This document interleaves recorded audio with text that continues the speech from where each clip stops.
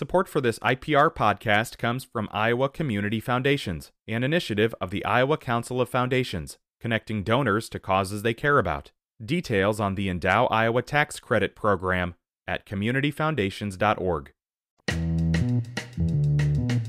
Today is Thursday. It is the 25th of August. It's Here First from IPR News. I'm Clay Masters. President Joe Biden's move to provide student loan debt relief for Americans with an annual income below $125,000 is getting some strong reactions from Iowa politicians. Republican Governor Kim Reynolds says Biden is not canceling student debt.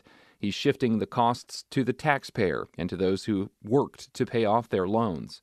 Deidre DeGier, the Democrat who's running against Reynolds, says the president took a historic step that will begin to address income inequality and open pathways for financial wellness. Republican U.S. Senator Chuck Grassley says he doesn't think the president has the authority to make this move and that canceling student debt discourages people from keeping their word that they'll repay loans. Mike Franken is the Democrat who's running against Grassley. He says the president's plan is a welcome step, including the new sliding scale for repaying student loans that's based on income. But Franken says there's still a need for meaningful legislation to help lower the cost of attending college and trade schools. About 500,000 Iowans have unpaid student loans. They still owe in total over $13 billion as a group on their student loans. The average unpaid balance is nearly $30,000. The Democratic candidate for governor, Deidre DeGier, has released an education proposal aimed at increasing funding for Iowa's public schools. We get the details from IPR's Katerina Sostorek. DeGier is proposing an immediate $300 million payment to K-12 public schools to make up for what she says is the recent underfunding of public schools. She's also proposing a minimum 4% increase to per-student funding per year. Republican Governor Kim Reynolds proposed a 2.5% bump for the current school year. DeGier says her education plan includes all Iowans. She says that sets her apart from Reynolds, who has continued to push for diverting public school funding to pay for up to 10,000 students to go to private schools. And we have more than 95% of our students in this state in a public school system, and we have to make sure that that system is functioning in such a way that it's preparing them for a limitless future. The chairman of the Republican Party of Iowa says students are better off with Reynolds because she required schools to offer in-person classes during the pandemic. Federal officials report a slight uptick in the number of Iowans hospitalized who have tested positive for COVID-19. 264 Iowans are currently hospitalized with the virus, and that's up from 244 last week. That's as the number of reported positive COVID tests has dropped for the third week in a row.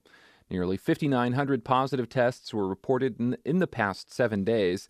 That's a decrease of more than 400 tests from last week's count. State officials also confirmed an additional 25 deaths associated with COVID this week. That brings the total in the state to more than 9,900. And a new pavement project at the Farm Progress Show in Boone features a unique use for soybeans. IPR's Katie Pikus tells us the event, billed as the nation's largest outdoor farm event, kicks off next week.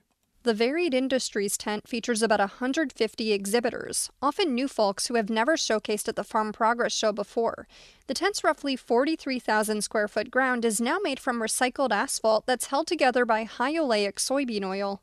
Iowa State University engineering professor Eric Cochran says this project keeps crushed road out of landfills. And giving it not just like a new use, but a new high-value use. It's becoming a new pavement that actually serves a purpose and prevents you from having to buy new hot mix asphalt that, is oil-based primarily. The project uses more than 2,300 pounds of soybean oil, equal to 215 bushels of soybeans. Soybean checkoff dollars funded the soy-based asphalt. It's Here First from IPR News. Hi, it's Terry Gross, the host of Fresh Air. We bring you in-depth, long-form interviews with actors, directors, musicians, authors, journalists, and more. Listen to our Peabody Award-winning Fresh Air podcast from WHYY and NPR. Imagine going shopping for school supplies only to find the store is all out of notebooks or highlighters. The shelves are empty. That's what it feels like for many school districts as they search for teachers. In response, schools in Iowa and across the country are offering big money just for staff to stay in their classrooms. IPR's Grant Gerlach has the story of what one district here in Iowa is willing to pay to keep some teachers from leaving. Sing, sing, A football scrimmage for Roosevelt High School in Des Moines is a welcome back for Friday Night Lights, complete with cheerleaders and the Rough Riders marching band. Students are ready to get back to school, too, with new schedules and new teachers. Azaria Mbuthi, I'm going to be a senior. I go to Roosevelt High School. One of my favorite teachers, Miss Graybrier, shout out to her. I'm excited to do AP Government with her. I'm Sam King. I'm going to be a senior. I'm taking AP Spanish with Miss Sullivan. I think she's one of the better Spanish teachers in the district. K-12 schools large and small have been racing to find enough people to teach government and Spanish and physics and special education. Des Moines is no different. More than 300 teachers resigned or retired last year. That's at least 80 more than the year before. Matt Smith is the district superintendent. Missing a teacher is tough, right? And missing any teacher is tough. So when administrators saw what was coming, they worked out a new deal with the teachers union. It's a $50,000 retirement bonus for longtime educators, at least 60 years old, if they stay one more year. It comes from money the district had already set aside for retirement incentives.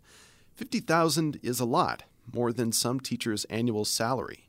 So far, 58 have taken the money, and Smith says it's worth the cost to avoid an even worse staffing problem. Those are nearly 60 positions that were not vacant in Des Moines Public Schools for us also trying to fill. And so that's another year of instruction that students are going to benefit from these individuals that have got just a wealth of experience and they're so successful with kids. One of those teachers taking the $50,000 is Mary O'Connor and her husband David. We met outside the middle school where she teaches PE and he teaches social studies. We actually came up with the idea of, what if they paid us to stay? Mary says they were ready to retire last year, but staying helps them afford health coverage until they qualify for Medicare. I think the important thing for us was the chance to have some buy-in on the insurance that we have, which we love, before we turn 65.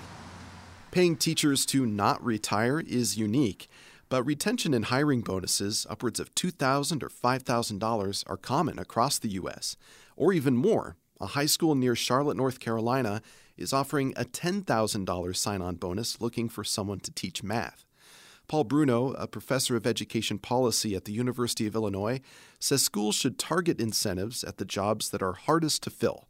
That may be math teachers or hourly workers like bus drivers. Given that the unemployment rate is so low and the labor market is so tight, if you want workers in these positions, you're often going to need to be competing more aggressively, and that means compensating them more.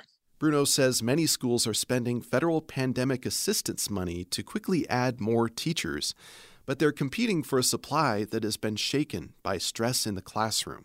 The pandemic and right-wing political rhetoric have more educators thinking about changing careers. The result, he says, is staffing challenges that impact schools unevenly. Different school districts, different schools within the same school district might have very different staffing challenges. And even within the same school, schools might have a much harder time filling some positions than others. As it stands in Des Moines, 97% of the teaching spots are filled, thanks in part to that $50,000 deal to put off retirement. Thing is, social studies teacher David O'Connor says that's about the same as the district paid just a couple years ago for teachers to retire early. At the moment, that's all been flipped around because of the shortage. Right now, at least, it's a one-year thing. So it helps for the short term, but there's still the long-term issue is still there, right? It's still there. In fact, dozens of jobs remain open in Des Moines. That means the current teachers will be filling gaps. The toll that takes could shape what the teacher shortage looks like next summer. I'm Grant Gerlach, IPR News. This is Here First from IPR News, a podcast you can find wherever you subscribe to them. I'm Clay Masters. Thanks for listening.